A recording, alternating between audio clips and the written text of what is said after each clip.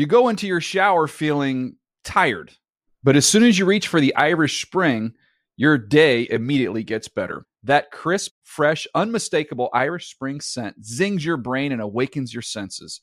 So when you finally emerge from the shower 37 minutes later, because you pay the water bill so you can stay in there as long as you want, you're ready to take on the day and smell great doing it. Irish Spring Body Wash and Bar Soap. Fresh, green, Irish. Shop now at a store near you. Getting ready to take on spring? Make your first move with the reliable performance and power of Steel battery tools. From hedge trimmers and mowers to string trimmers and more, right now you can save $50 on select battery tool sets. Real Steel. Offer valid on select AK system sets through June 16, 2024. See participating retailer for details. Whether you're a savvy spender maximizing your savings with cashback rewards, a thrifty rate watcher seeking the lowest interest, or a travel enthusiast looking for extraordinary perks, Kemba Financial Credit Union has a visa to complement your lifestyle and unique needs. Apply today at Kemba.org to unlock a limited time 2% cash back on purchases and pay 0% interest on balance transfers for an entire year with a new visa from Kemba. You deserve a card that works for you. Restrictions apply. Offer ends June 30th, 2024. The Around the League podcast could be the greatest of all time, according to Ron Jaworski. Welcome back to another edition of the Around the League podcast. I am sitting in a room almost devoid of heroes. There's one hero here. His name is Chris Wesseling. What's happening, Chris? Hey, Greg.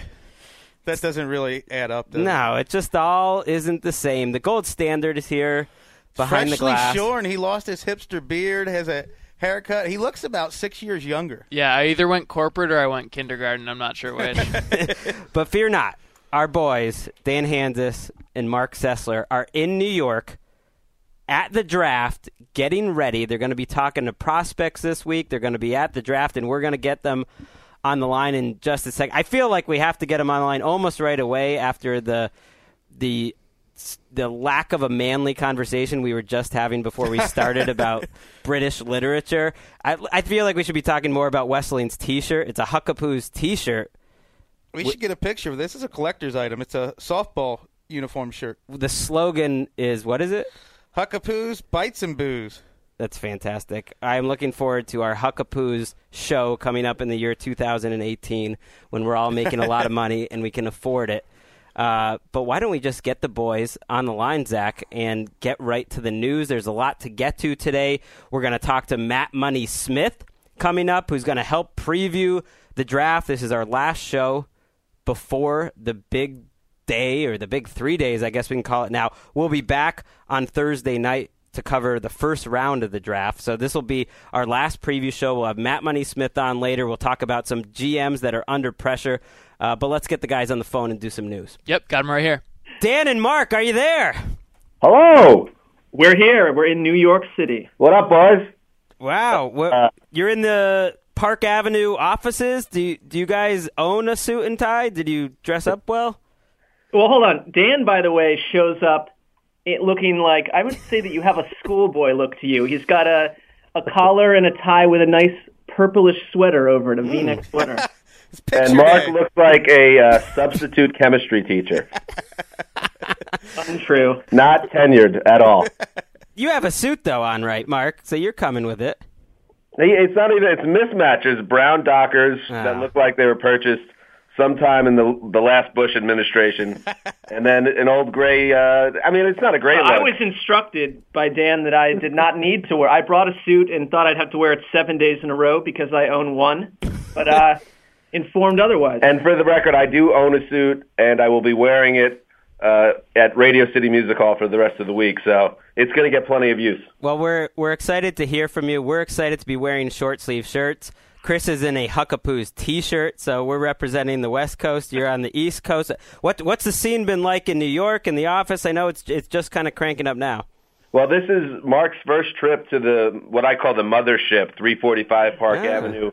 It's a much different scene. It's a much different atmosphere. And Mark was even blown away by the cafeteria. I know we talk about the huddle a lot. Well, we've got the West Coast huddle, which is, an operation of its own. But out here, you walk through these glass doors. There's a giant fireplace cooking pizzas, and it's overlooking the entire city. It has a feel that is something other than total chaos.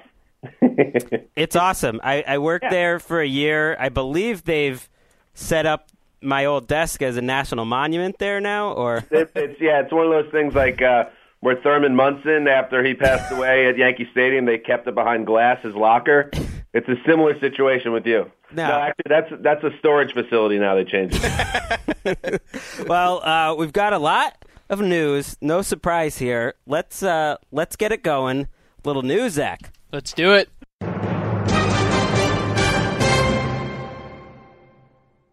I like Greg setting up the news here. This is a role reversal, and I'm excited. It feels strange. The intro was bizarre. There were no heroes here practically, unless you count Wes. But I count Wes. Don't do that. We move forward. Let's start with a little Johnny Manziel. I mean, why waste time before getting to him? There's so many rumors to talk about with him. It's something that we started talking about a month ago.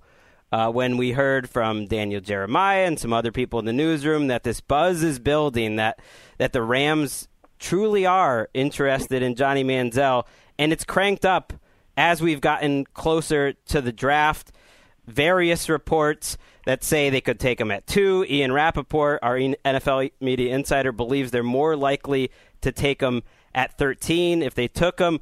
Are you guys buying the Rams shaking up the entire draft, shaking up the NFL by going Manziel this week? Well, I have lunch on the line with the Rams taking Manziel, so I've been buying it for a while. I have plenty of lunch on the line involving Manziel and draft day as well, Christopher. So I'm buying it. I don't see how they could possibly believe he will last to number 13, though. Yeah, I don't buy that at all. None of it really makes sense to me, but none of the equations where it's like teams like the Cowboys or the Rams hoping that he gets to 13 or to 16 and maybe then you move him. If he's your quarterback and you believe he's a franchise quarterback, you take him at the 2 spot and you're not going to wait around at all. We know he's not going to get past the Browns because ESPN has reported that Chris Mortensen had a dream that he might at some point anticipate or expect that the Browns would not let him get past 4. Well, unless, Les Snead's been on the phone with Charlie Casserly, who might have informed him that no one's going to take Manziel in the first round. Yeah, I sit right next to Charlie Casserly, you guys know, when we're here. And so we talked about that at length, and he felt very strongly through his sources, especially on the Browns, that the Browns staff is not interested in Johnny Manziel.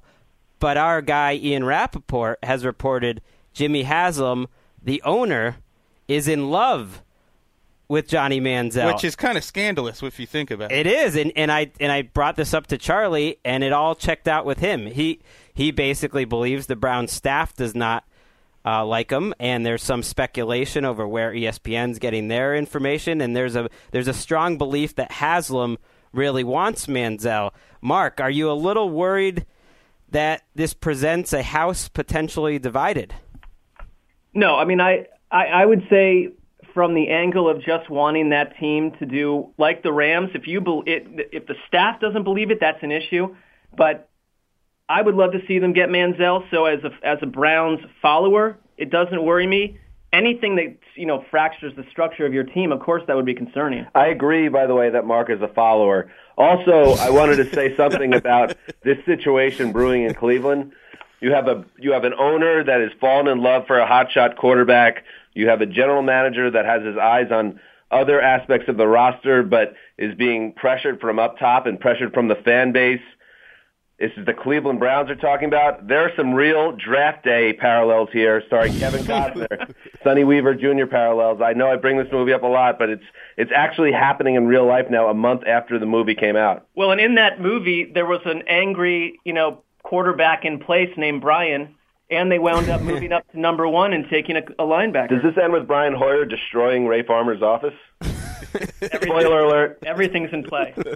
Brian Hoyer has nothing to be upset about. He should be happy if Johnny Manziel lands there just to give him a little extra attention. I don't know. This is sort of a early litmus test on the Ray Farmer, Mike Pettine, Jimmy Haslam triumvirate, because if they did get Manziel, I would suddenly feel like we're kind of back where they were a year ago or throughout the last 5 years where there's some drama and consternation. I know you don't want to hear this, Mark. Well, I found it interesting that Albert Breer tweeted that Cleveland wasn't the only team with an owner piping in on the Manziel front. And Dan and I were trying to piece that together and thought, is Shad Khan another guy that might not even give Cleveland a chance to draft Manziel at number 4? Makes all the sense in the world, doesn't it? Yeah, considering that he was the one driving Tim Tebow to Jacksonville when Tebow turned down that trade. But it wasn't because Shad Khan's the people under him wanted that trade. And we've talked to our draft guys about this dynamic, and Daniel Jeremiah and other. There's a belief that the Jaguars, and this comes from Jeff Darlington as well, that it's a similar setup, that the staff really isn't into taking Johnny Manziel, but maybe there's a difference of opinion and ownership. I think with the Rams, though, it makes no sense to me because they have the number. Screen. What'd you say? Smoke screen.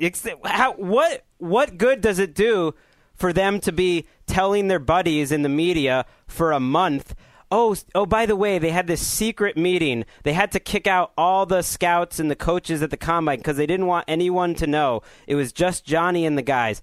And, Jeff Fisher really likes this guy, and this has been coming out for a month. They're just telling all their media friends out of the goodness of their heart because they really like them. It doesn't make sense. If they really wanted Johnny Manziel and they wanted to shake up their entire franchise and change directions, wouldn't they shut up about it? They have the number 2 pick. They can get him at the number 2 pick. Wouldn't they not say a word and then just drop the hammer in the first round?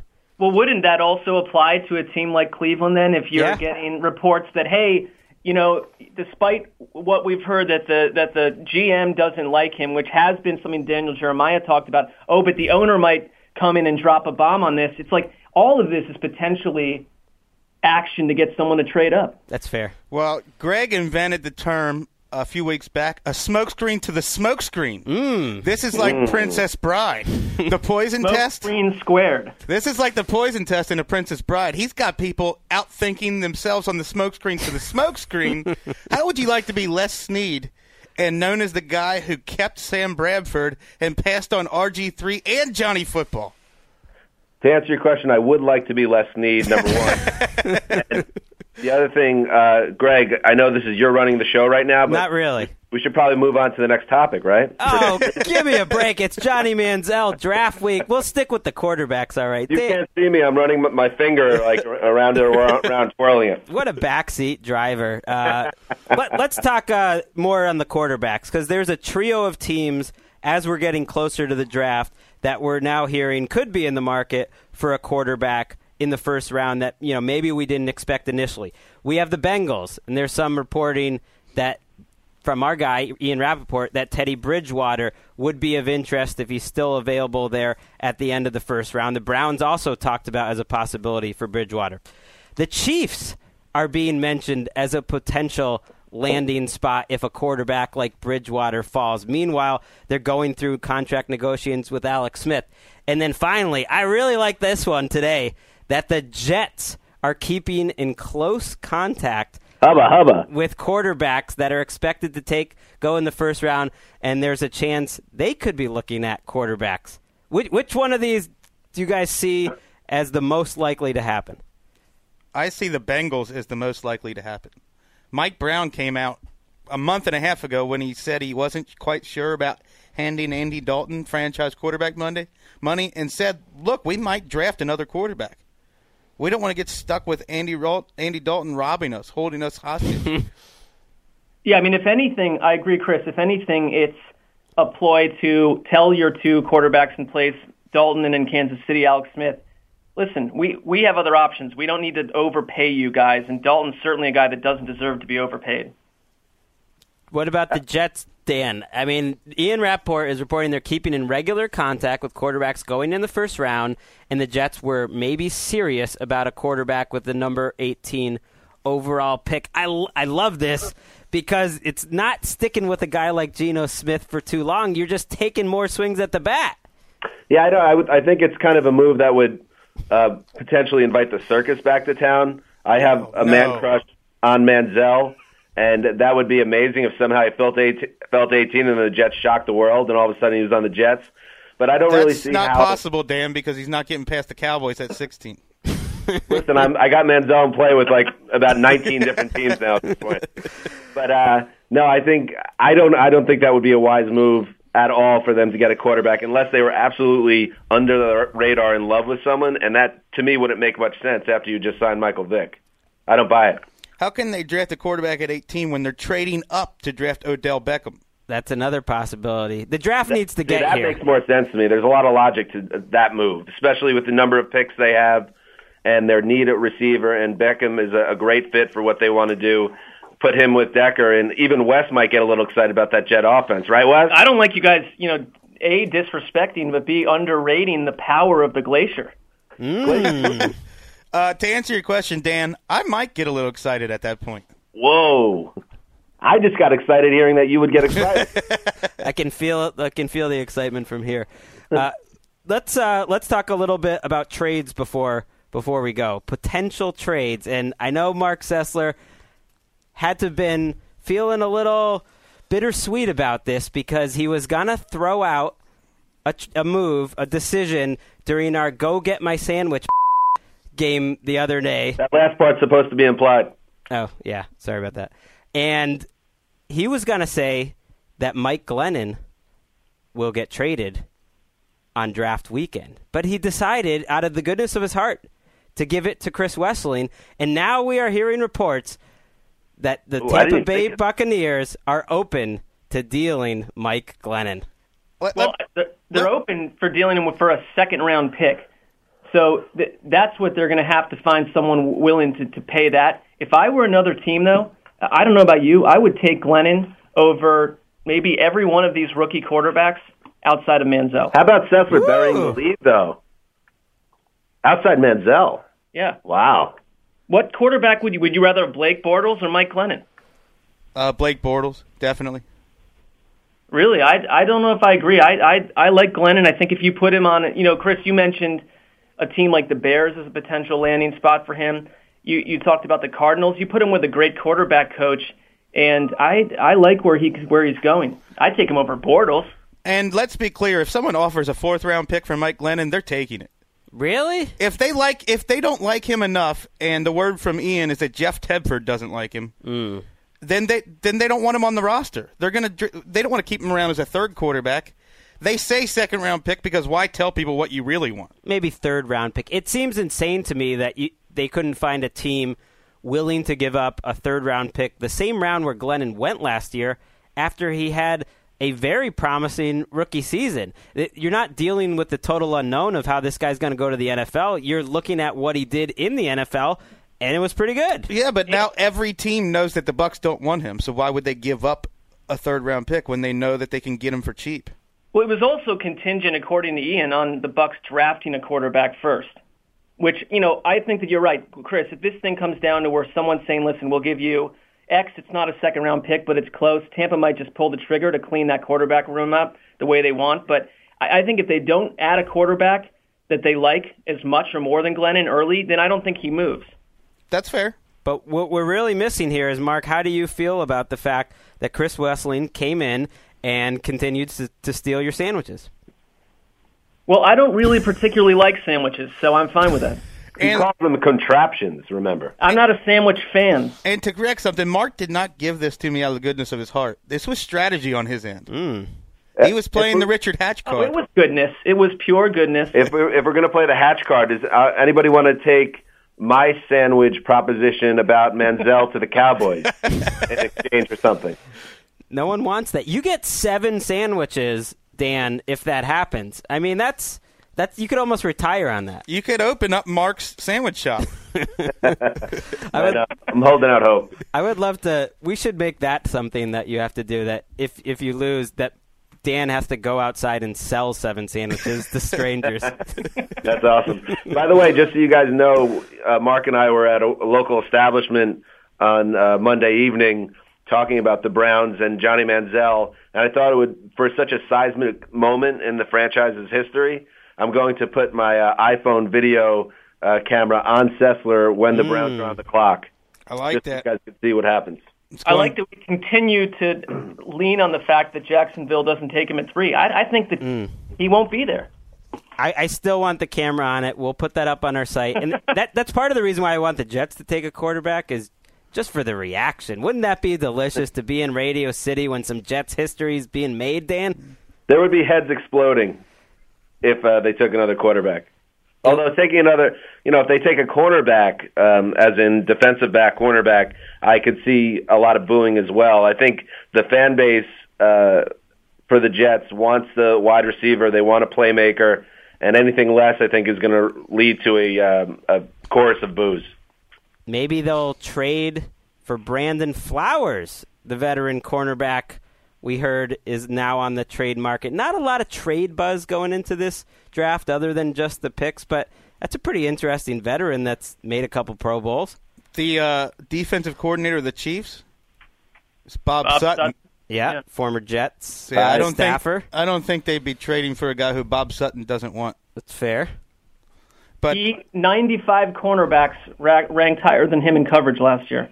Well, according to who? Pro Football Reference? Yeah, but he made the Pro Bowl. I wouldn't say last year was a Pro Bowl season for Brandon Flowers. Yeah, but he was a Pro Bowl cornerback before that, so he just had one. Usually when these types of things happen, it's a player playing through injury or he just doesn't fit the new coach's scheme. I think that's what's happening in Kansas City. I think they're saying this guy is not the cornerback we need in this scheme, and he's out. 28 years old. He's been pretty good, but maybe he doesn't fit the scheme. It's an interesting draft for Kansas City because even though they did well last year, they made it to the playoffs, almost won a game, they have a lot of holes on that team. They're dealing with some quarterback drama. That's floating around. Now Brandon Flowers is supposed to be a linchpin. I can't wait to stop talking about this because we're at the point that every single possibility has been thrown out there and then debunked, and that's really what's going to be the next 48 hours until this thing starts. Radio City, we just got word from Radio City that they're going to have to move this back another 10, 14 days because of a parade of mystery bunnies. Mystery bunnies. I think that's our cue right there. We should go out strong on that. Thank you, guys, for calling in, and have fun on Thursday. I know you're going to be talking to some of the prospects Wednesday at Chelsea Piers and Central Park, and Dan's going to be on the red carpet Thursday night for the draft, and so hubba. We'll get your takes from that and from the first round on Thursday night after the first round, but until then, try to not get in any trouble. All right. Thanks, guys. See you guys. See ya. If I know Mark, he will be doggedly pursuing these interviews. Mark is the Woodward and the Bernstein of the Around the League podcast. He should put that on his Twitter handle, the Woodward and the Bernstein of the ATL podcast. I'm at this point, I don't know what news is anymore. This is one of the toughest weeks to do our job, wouldn't you say? It is, yeah. How do we know what a smokescreen is? I think this and the couple days before free agency are the toughest, but the draft is even worse because 95% of the things that are popping up are things we would normally not post on because all it is they could do this, they might do that. It's just a lot of speculation, and I'm excited that we're almost there. I'm also excited to get on one of the foremost draft minds of the entire NFL media group, hell, the entire planet, Matt Money Smith. He also does our intros to every show, so you know him from that. Let's get Money in here.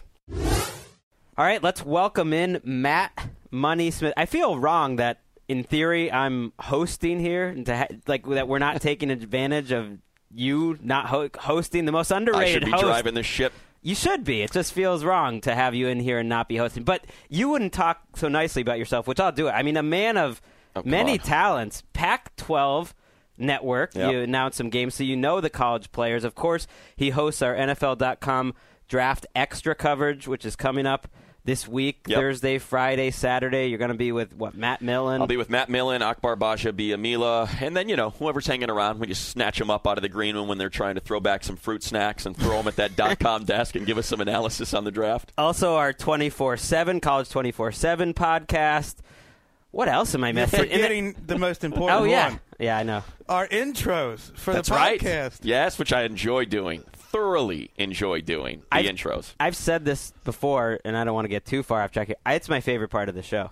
I'm not even joking, and we get a lot of responses from it. There's just something about having a nice, quick, funny, unique intro that it only takes 10 seconds long, and it always makes me happy. And then after that, I feel like the show usually goes slightly downhill. Well, I will say the Around the League podcast is certainly the most learned podcast of all of our podcasts. I do believe that to be true, and I think you all, took heed in your journalism or whatever classes you may have taken in college. You always start with an anecdote, and that's essentially what that intro is. It's a quick anecdote. It's clever. It doesn't have to be gut-busting funny, but people go, I'm all right with these guys. It's a good thing I skipped my journalism classes to work up life experiences that will give me anecdotes.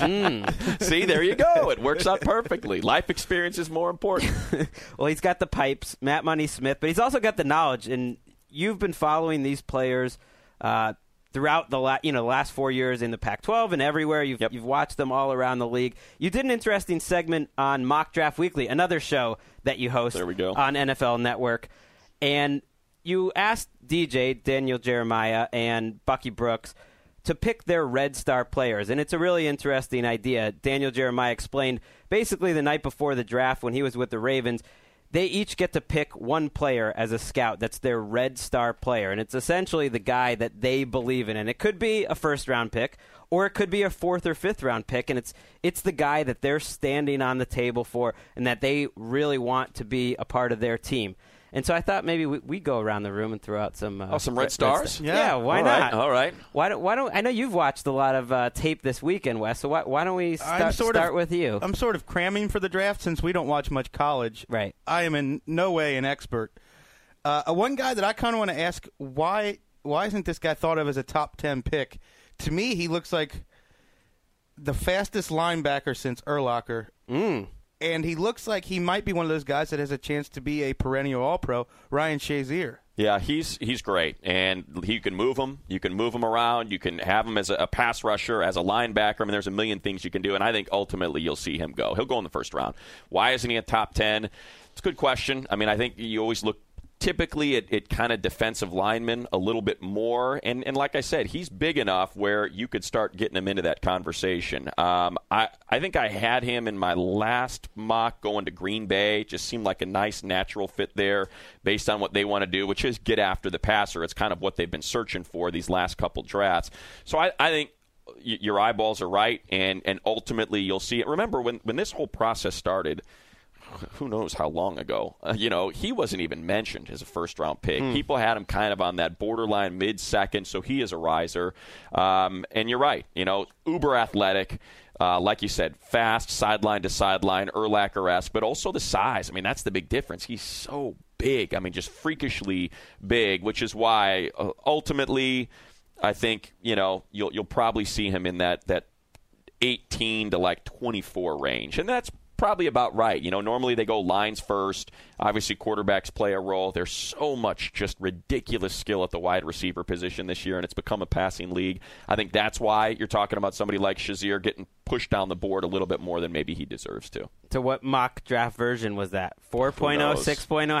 How many do they have you doing? I think it was 3.0A. I think it was like I had to update 2 or 3 picks. Yeah, I think I'm on number 4 right now. And it's funny, too, because the way our this is what's great. Our mock drafts at NFL.com, they post them, but then they post them in order. So our boss, Andy Fenelon, the way it works is he asks for the mock draft. You put it up, and when you click on NFL.com/mock drafts, you'll see Daniel and Bucky and Charles, and that's, they deserve to be there, those 3 guys. Screw that. Put money first. But then that fourth slot's the one that moves, and when you get in there, you're like, hey, there we go, there I am. And then the next day, it's like, wait a minute, I just finished Jason Goodbread, what is this? And you're only there for like one day, and then you got to scroll through to the right to get to mine that was just finished the day before. I will not have that. We need to put money on the air more. I mean, if any executives are listening, none of this aggression will not stand. Yeah, these slight heights of throwing him over to the 4th spot. Yep. He knows his stuff. How dare they? Let's have you put on your analyst cap. Let's give us a Red Star player. You said it. Putting you on the spot. Yeah, this is kind of always my my apology, the pretext for my Red Stars. I do have a bias. I freely admit it. There's something, and you heard guys say this about the Pro Day, is everybody's just crapping all over Pro Days. What am I supposed to learn? Whether it's Pro Day, there's something about seeing a player live. I can't explain what it is. It just looks different. They look faster or slower. They throw the ball. You can see a ball come out of their hands, and there have been a few players that have really just blown me down in person. And certainly the leader is Andrew Luck. That was one of those the first time, and I called a ton of his games at Stanford, probably 12 to 15, and that was one that jumped out at me. Keenan Allen was another one that just immediately you're like, this wide receiver's better than everybody else. I like that you're only choosing guys that were in contention for Rookie of the Year. Exactly. What I'm getting to is they're Pac-12 guys, and so I see a lot of them, and the one that I can't figure out is Austin Seferian-Jenkins. Like, that's the guy to me. When I did a couple of his games like two years ago, he just looked different. It's like, this guy looks like Gronk in college. He's that big, he's that physical, but he's that fast. He has great hands. He runs like a receiver, but he is a huge human being to have that amount of athleticism in his body. Now, there's some off-the-field concerns. He was suspended for a game. He did not have a good 2013. So that would be one that when I see Eric Ebron, and I know he's great, and again, a physical specimen, you know, the knock on Ebron is he doesn't want to block. He has zero interest in blocking. I mean, he truly is just a receiver that happens to be big enough to play tight end, and he'll streak through the middle of that field. Maybe you could teach that? I mean, I think it's in you or it's not. It's nasty. You know, you got to chip that guy or hook him on the end. You got to want to do that. That sort of makes the comparisons to Vernon Davis useless. For Ebron? Yeah, because Vernon Davis is a great blocker. Yeah, he is. And a very willing blocker. And I think that's just physical. When you, when we were at the Combine, and you were there, you guys were there, you saw it. When you stood next to him, you're like, jeez, this guy, to run that fast and to be that fluid and to be that big. So, when you think about Ebron being slotted in at 9 for most of these mock drafts to the Bills, and Seferian-Jenkins is being listed in the mid-second round, that one, considering how important that position has become, how it can really, just having the middle of the field, and if a team doesn't have a good safety or an athletic linebacker, you can just dominate from that position. That would probably be my one red star, even though there are some concerns about off-the-field behavior. So basically, I should be rooting for Patriots. Sitting there at the end of the first round, needing the tight end, Seferian-Jenkins. It's funny, we were talking about this on our college football podcast, our 24/7 podcast yesterday, and DJ made a good point. He said, the funny thing about the Patriots is they always zig when everyone zags, zag when they zig. And there are some really talented running backs in this draft. Right. Really talented. Jeremy Hill, Carlos Hyde, another red. If I had 2 red stars, if you gave me 2. Throw out as many as you want. Again, Pac-12 bias. Kadeem Carey. Kadeem Carey is just a ridiculously good all-around running back. Great yards after contact. Elusive in space. Hits the hole super quick. And for some reason, again, because the running back position, I don't know, is being devalued. This was a guy that was, I'd say at one point in the season, leading the Heisman conversation, and he's being talked of as a 3rd or a 4th round pick. So that's another one. But I go back to what DJ was saying, and that's that, you think about the Patriots, and they have solid play along their line. Wouldn't it be, just apropos for them to take Carlos Hyde and say, really, this guy fell to us at the back end of the first round, a better prospect than Eddie Lacy. You saw the impact he had for the Green Bay Packers, and the fact that they could get away with just a bell cow 1,300-yard style running back. Better prospect than Eddie Lacy. People are real excited about Carlos Hyde, yeah. Or I guess if you just go back, I don't know if I should say better prospect than Eddie Lacy, but Eddie was, they just dropped him. They're like, yeah, he looks great, but I mean, do we really want to take him in the first round? It was, the way I described it on the podcast was just a giant game of chicken. As all these franchises are like, wait, we've decided to devalue the running back. We don't take him in the first round anymore. Well, I don't get that, and you're right about the Patriots zigging when people zag, and they are impossible to predict what they're going to do in the draft. Logan Mankins was one. I was like, who is that guy? And the running back position, if you look back at 2 of the best values at any position in last year's draft, and I'm not talking about late-round guys like Zach Stacy, but early guys, Giovanni Bernard and Eddie Lacy. Yep. If the draft was happening again, the Bengals would happily take Giovanni Bernard in the first round. A lot of people would take Giovanni Bernard in the first round. Same thing with Eddie Lacy. That's why, look, I'm not a scout. I haven't watched as much. I was choosing Bishop Sankey as my player, if only because the things being said about him seem to be said year after year about guys that turn out to be good values. Well, he's not big enough. He's 209 pounds. He's great. He's that's not big enough for a running back in the NFL. There's plenty of good running backs, and you don't need a guy that has 25 carries a game anyways. That's plenty big for a running back in the NFL. Yeah, I mean, and if you just take Sankey and his, again, athleticism, elusiveness, he's an all-around back, no question about it. Played in an up-tempo offense this last year. Sark really dialed it up. I mean, he was trying to push 90 plays, and he had zero issue with that. So now you talk about somebody that has the wherewithal to take a pounding, come back, carry time and time again in this up-tempo offense. And it's funny, that's kind of the misnomer of some of these speed/tempo-based offenses, that they don't run.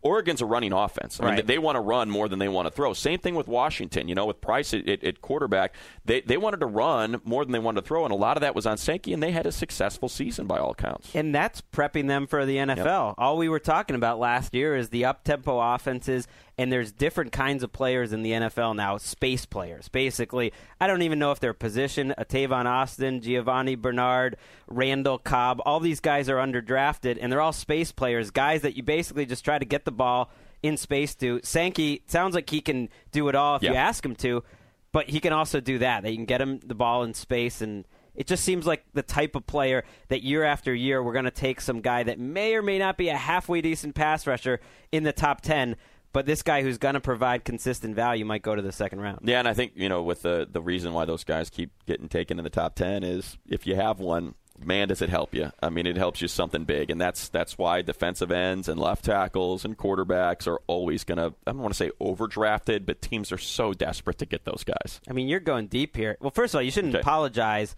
for being a bias towards the Pac-12. That's you're like the area scout, like DJ. There you go. Was the area scout. You were at a spring game this weekend? I was. This past, not this past Saturday, but the Saturday prior. I was up in Spokane at historic Joe Elby Stadium to watch the Washington State Cougar, to call the Washington State Cougar spring game.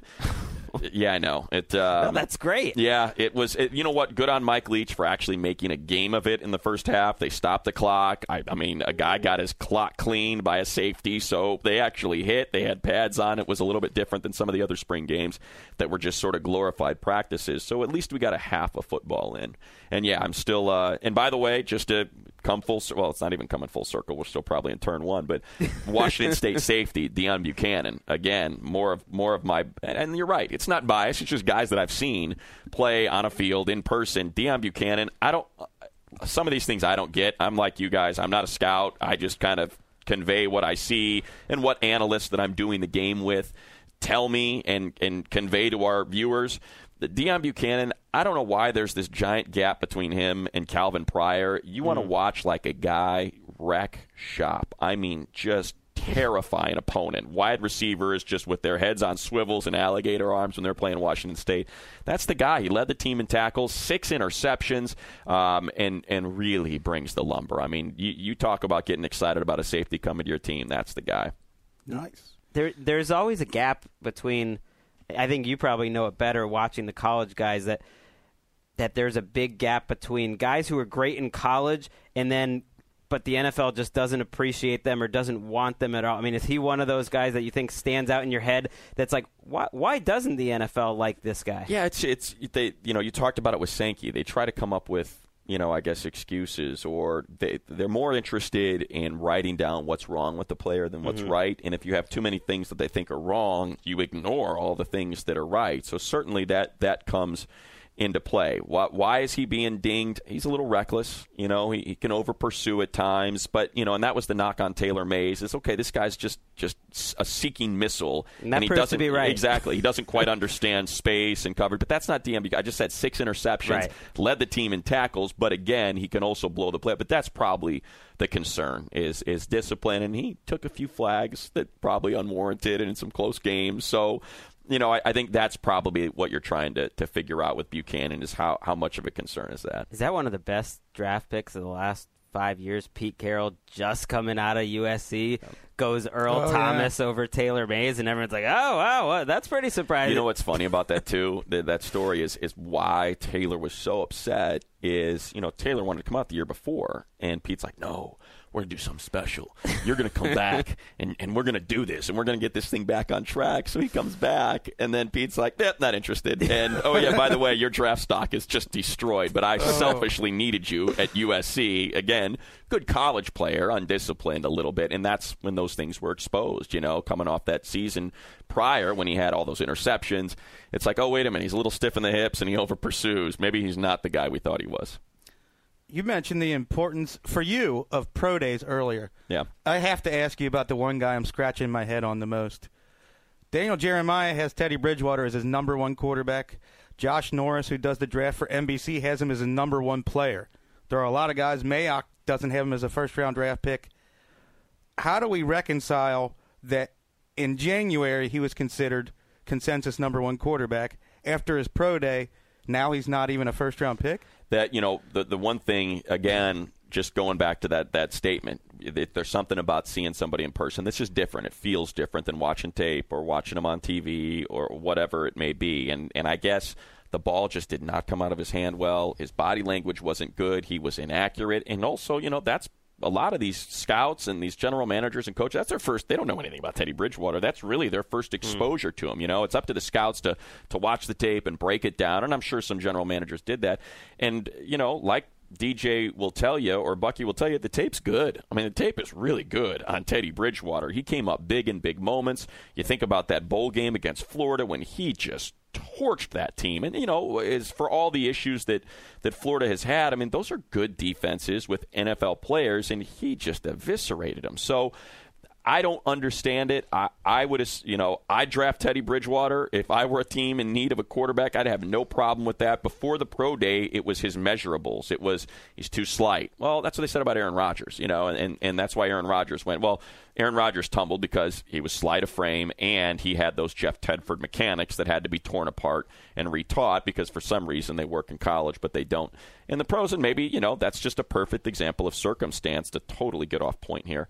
That, if Aaron Rodgers isn't drafted by the Green Bay Packers and he's drafted by the Niners and he doesn't have time to tear apart his motion and his throws, then who knows if he becomes the player that he ultimately becomes by having a couple years to redo his mechanics and become a better thrower. So with Bridgewater, I don't get it. I really don't. I can't figure out how one pro day trumps that amount of tape, that amount of production in college, winning big games, coming through in the clutch. By all means, seems like a great guy. Told Louisville absolutely no to their Heisman campaign, that he would have nothing to do with it, that he really, was absolutely opposed to that because it took away from the team. So I don't know. I mean, this seems to be going beyond smokescreen because that seems more like true leadership than any kind of vocal leadership. Yeah, I truly don't get it. And again, maybe they see something I don't. They see a release that they don't like, that they worry about. And it's funny, we always hear with quarterbacks, oh, he's uncomfortable when he's not on his spot. Every quarterback's uncomfortable when they're taking off their spot. It's just a matter of whether or not they can, have a receiver that's open, that's coming back to the ball, or there is a play to be made. I mean, no player likes to be pushed off their spot. And I think with time, people always talk about Tom Brady being able to operate in that phone booth to move. Well, he's had a considerable amount of time to figure it out. He's a smart guy. He's a tall drink of water. He can see over the line, and he's got enough arm strength to do that. I think asking, Teddy Bridgewater at 21 years old to be Tom Brady and be able to be moved off your spot and have that sort of, deft touch on your passes when you've played college football and not a lick of pro, that just seems to me to be asking too much. Yeah, I put a sandwich on the line, or a few sandwiches on the line, that there would only, on Friday's show, we played our game, Go Get My Lunch. And, Sweet. And they let you guys say no, the last part's supposed to be implied. I was hoping Wesleyan was going to jump right in there and say the last part's supposed to be implied, but because that's usually my role. But they'll beep it out. Okay. And, I said that 2 quarterbacks will get taken in the first round. Exactly 2. And as we get closer to draft, of course, the buzz and the rumor, this is a silly season week if there ever was one. There's more talk about the Chiefs maybe as a quarterback spot in the first round. I don't know if that's negotiations. Sounds like a negotiation with ploy. Alex Smith, but maybe he's kind of a Bridgewater fit there, potentially. The Bengals? And then the Bengals. Maybe you get the guy who Greg Cosell compared to Andy Dalton, Teddy Bridgewater, and you pair him with Andy Dalton. Yeah, that's an interesting one. The Bengals, the Chiefs, I'm not sure. Just because they lost so much in the offseason in free agency and desperately need a wide receiver, and there's going to be a great one available. Whoever's still sitting there on the board, there are really good wide receivers, whether it's Brandon Cooks or Marquise Lee. Real quick, can you tell us a little bit about Brandon Cooks? Lightning fast. I've seen comparisons to guys like Steve Smith. Yeah. Santonio Holmes. That's the height thing, I think, because he's not that tall, but he is stout. He seems like he cuts really quickly. He does. He's great. I mean, that Sean Mannion, Brandon Cooks pairing at Oregon State, not a lot of people paying attention to Beaver football, but they really were something. They couldn't slow him down. And one thing about Mike Riley is he gets guys ready for the league. There's certain coaches that do a really good job of making their players better from the time they enroll until the time they leave. And that's not taking anything away from other coaches. But when you look around the league and you see the amount of Oregon State players compared to what they're, and I'm not a big fan of the rankings anyway coming out of high school. Most of these guys that dominate, they dominate because of the level of competition, But when you look at the number of Oregon State players compared to how many 2 and 3 stars they were coming out of high school, it speaks to what they're being taught. And there's something about that coaching staff, and I know I'm getting a little long here and doing a huge promotional announcement for Oregon State, but no, please. They've been together forever. I mean, his assistants, they don't leave. They've been offered more money, but they like it in Corvallis. They like working for Riley, and I think that says something to why, players like Stephen Paia and Marcus Wheaton, and in the case of Brandon Cooks, who weren't highly rated coming out of high school, can not only make the league, but have an impact. And I expect Marcus Wheaton to have a big year in Pittsburgh. He was another blazer. I mean, that's my blazing. Boy. There you go, blazing fast receiver. But Cooks separates himself like Odell Beckham does, just in terms of speed. But Odell Beckham a lot more physical than Cooks. So I think if Brandon Cooks is sitting there for the Chiefs, that's a great pick for them as opposed to doing a quarterback. Getting back to your point, Greg, the Bengals. I want to like Andy Dalton. He's go Katy, Texas. I want him to be the guy. I don't even want to like him. Really? See, I do. There's something. Just kidding. I want to like him because of the fact that TCU put it on the state of Texas. There's something about UT and Hook'em Horns and College Station and the 12th Man and these teams like Mike Leach's Red Raiders at Texas Tech and TCU still being able to not only be relevant but to trump the big guys in town. And he's kind of in the NFL version of that, and that's kind of why I don't like him. Is I've always quietly rooted for the Bengals just because you feel bad for them. They've been an exciting defensive team the last few years, but even before that, and he's the one holding them back, and then you put him on Hard Knocks. I mean, this is a spot where you wanted to get excited about Andy Dalton, and he basically just confirmed everything you thought about Andy Dalton on Hard Knocks. Yeah, he's a bit dull. Not exactly lighting up the world with his Christian rock metal before the games. And his rubber ring, his wedding ring, people. He wears a rubber wedding ring on the field because it's important to him. Yeah, I don't give – it depends what he wants. I don't know how much money he wants in this extension, but, man, would I be real nervous with all those weapons, with Marvin Jones and A.J. Green and Gio Bernard and those two tight ends. Take the money. If he wants north of $15 million a year, give me Teddy Bridgewater. Yeah. Hey, Alex Smith and Andy Dalton, take the money this week. Yeah. Let's take it before the draft, shall we? Because it's the most Alex Smith thing ever. For after everything he's been through of his career, to finally get a team where he's the guy, to be in long-term contract negotiations for big-time money, to put up a ton of points in the playoffs, and then, we're going to draft a quarterback in the first round the next year. So enjoy that. Yeah, take the money now.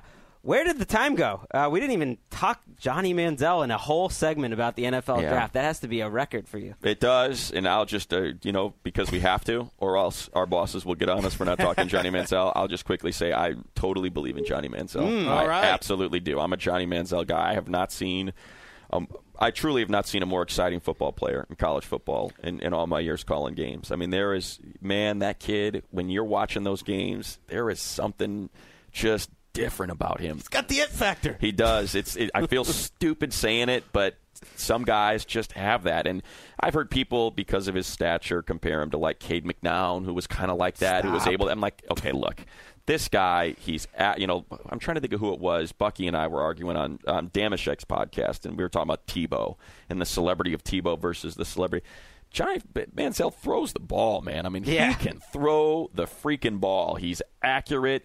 He can make plays. He gets it. He can see through those lanes, even though he's not the tallest guy around, and he had tall offensive linemen in front of him, and he was still able to look. You look at it, Jason Morrow and Mike Evans. I mean, Morrow's in the middle of the field, and he's operating in the middle of the field, and that's the concern when you have a guy that's short, is he's always got to be rolling out, and he's not going to use the middle of the field as well. He's going to always have to go to the outside because those are the lanes he can see, and Johnny proved all those issues wrong.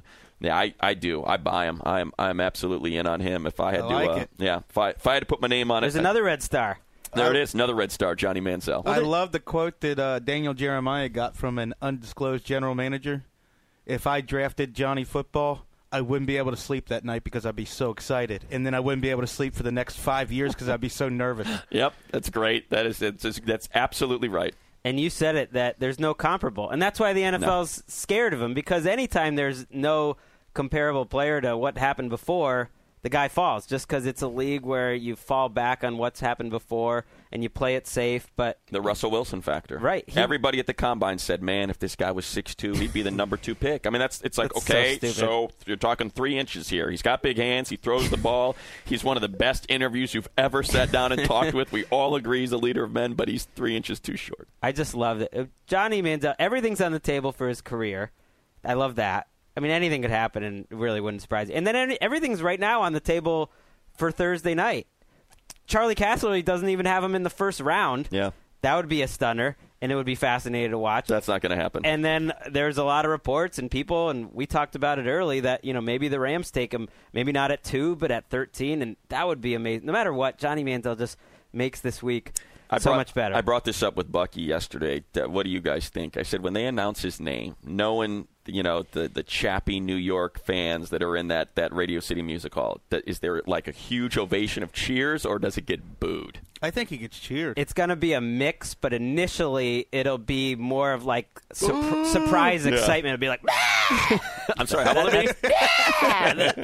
Greg just raised it. It was almost like a scene out of the Thriller video, the way you raised your hands. It was like the zombie walk in the Thriller video. That was great. Everyone just got into a car crash if you were listening to this as you were driving. Thank you, Matt Money Smith. Anytime. What an honor. The Stitcher Award-winning Around the League podcast. Too kind. And you can listen and watch to Money all week. NFL.com. They're working me hard. Draft Extra. Also, are you guys going out? Let's throw out the Petros and Money Show. Oh, yeah, Petros and Money Show. Every day. Daily here in Los Angeles, California. Yeah, or on your iHeartRadio application if you want to listen to that. Yeah, so if the executives are listening, come on. This guy's underutilized. NFL Network asset. Let's put him on more things.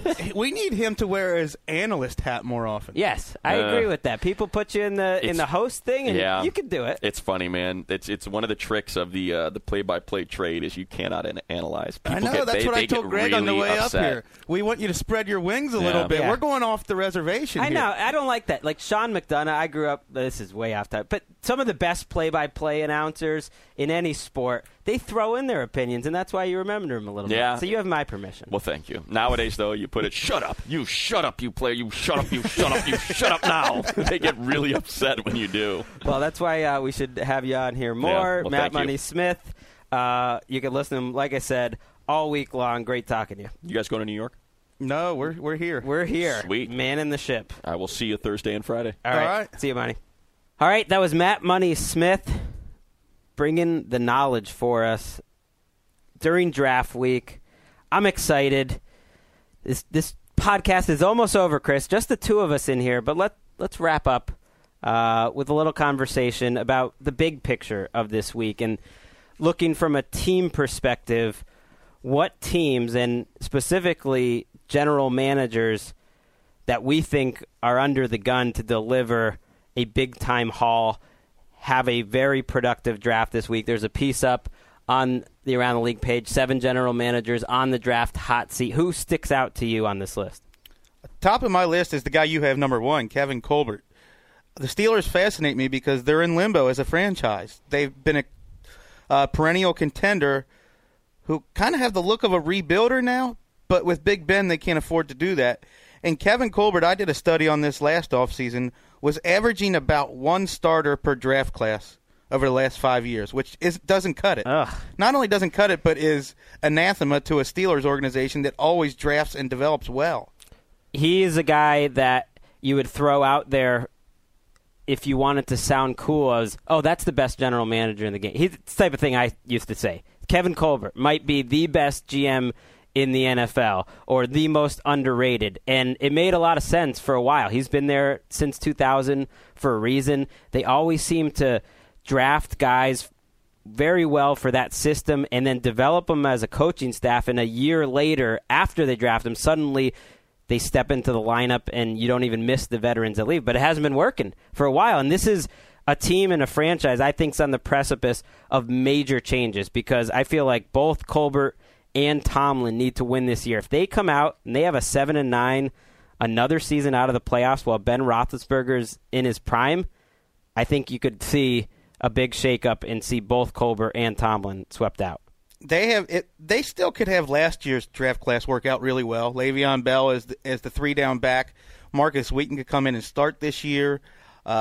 Jones could be the pass rusher they needed. And if they hit on a big physical receiver and a cornerback in the first 2 rounds this year and they're impact players, they could be right back at the head of the class in the AFC North. They could win that division. You got Ben Roethlisberger, you can win that division. But I don't know if they can go with guys that sit on the bench for a year this time around. I don't think even a Jarvis Jones type who, he helps out as a part-time player. I think they need guys that step in. And I think Jerry Reese of the Giants is in a very similar situation with ownership group that's generally very patient. He's got a good reputation. He's still living off that, I think, what was it? The 2007 draft class that took him to the Super Bowl. Right, exactly. He's still living off that draft class. Since then, Bill Barnwell wrote a great piece on Grantland last year just pointing out how Reese, whether it's bad luck or not, all he's done is draft injured players. Injured guys that are out of the league. The last 6 years, the Giants have not had a good drafting history, and they're another team, I think, that if they don't have a winning season, Reese and Tom Coughlin won't be there next year. I got to believe a lot of that's bad luck. And he's so respected in the game. You mentioned Kevin Colbert as a guy that people used to talk about as the best GM. It was only 3 or 4 years ago that Jerry Reese, a lot of people had him up there with the very best, as a model GM. Well, the thing I don't like about the Giants, they always have the same problems. They're always trying to get back to the running game that they supposedly once had. I guess they had it in 2007, but they haven't had it in a while. They're always trying to get back to that. They've been trying to fix their offensive line for 5 years, and they're trying to regain that pass rush that has been off and on, mostly off for the last 3 or 4 years. It came back for their 2011 Super Bowl run. It hasn't been there. Is there any other GMs that stick out to you on this list? Well, I've talked about this guy quite a bit, and I hate to keep picking on him, but Reggie McKenzie Your boy! He's on the hot seat because his owner has already said he's on the hot seat. That's true. So, and he didn't look like he was on the hot seat when we watched him in his press conference the other day. He looked more like he was about to fall asleep. You know what I mean? Well, this is a guy, the face of his franchise is an underutilized fullback. Oh, my gosh. Marcel Reese is their player when they talk about guys recruiting free agents, and the guy who talks about what it means to be a Raider. The media's go-to guy is Marcel Reese. I can't think of another roster that doesn't have a single, in his prime, young, important player, and the Raiders don't. I felt like he was under so much pressure to deliver a big-time draft last year, and he got DJ Hayden, and he got Menelik Watson. He traded down. We'll see if that works out. It didn't provide a lot of big instant impact, but C.O. Moore looks okay. In 2 drafts, he's got 1 starter, C.O. Moore. And he's a guy who comes from Green Bay where it's all about drafting. So if that's your thing, and he went into free agency this year, though, you have to deliver. 2 guys I'm watching this weekend as well. Rick Spielman of the Vikings, a guy that's been ahead of personnel in Miami and Minnesota for a lot of years without a lot of success. Let's be honest. And they kind of take turns in Minnesota figuring out who to blame. First, they blame a structure. It's the triangle of authority, and then they blame a coach. And it's basically Spielman's turn to get fired because he got promoted last time, and they just fired a coach. And I think if they have another bad season, they probably would fire Rick Spielman, keep Mike Zimmer, bring in a new GM. That never seems to work, but I could just see that happening. So he's under pressure. And then Dave Gettleman, our guy, the general manager of the former team of the Around the League podcast, Carolina Panthers. I feel like this entire offseason has been a dare. Like, Dave Gettleman is just looking at all the Panthers fans and looking at all the media. He's like, what, you don't think I can deliver another awesome draft? I'm going to let every single player you know that plays wide receiver leave the team. I'm going to let the left tackle leave the team. I'm going to sign a bunch of people you've never heard of in the secondary and just watch my draft because I'm going to deliver, baby. I have no problem with what he's done. He's been basically the opposite approach of Reggie McKenzie. Keep all your good young nucleus players and throw off the old players that you don't really need anymore. They have a lot of holes, though. They do, but it's something that I totally buy. He keeps pointing. He doesn't directly point the finger at Marty Herney, but the credit card comparison is perfect. He came in with a team in a salary cap mess, especially the backfield issues where they overpaid for Jonathan Stewart and D'Angelo Williams.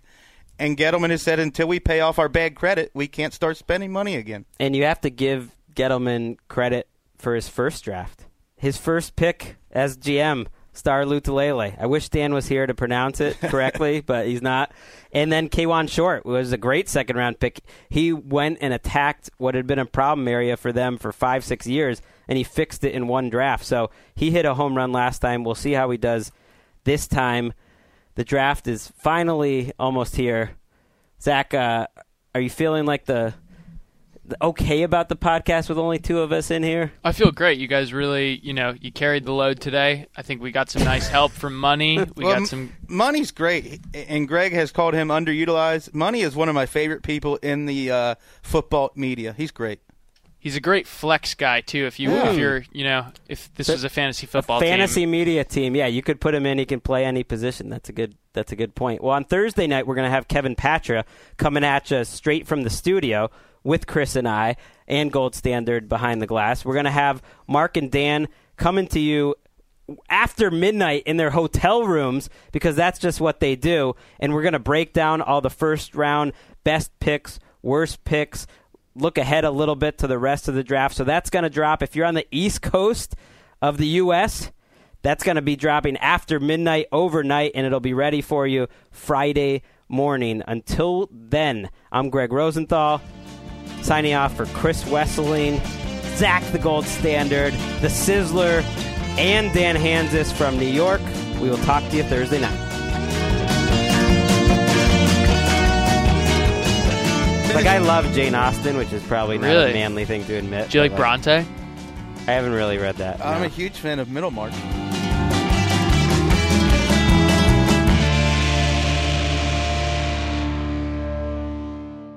You go into your shower feeling tired, but as soon as you reach for the Irish Spring, your day immediately gets better. That crisp, fresh, unmistakable Irish Spring scent zings your brain and awakens your senses. So when you finally emerge from the shower 37 minutes later, because you pay the water bill so you can stay in there as long as you want, you're ready to take on the day and smell great doing it.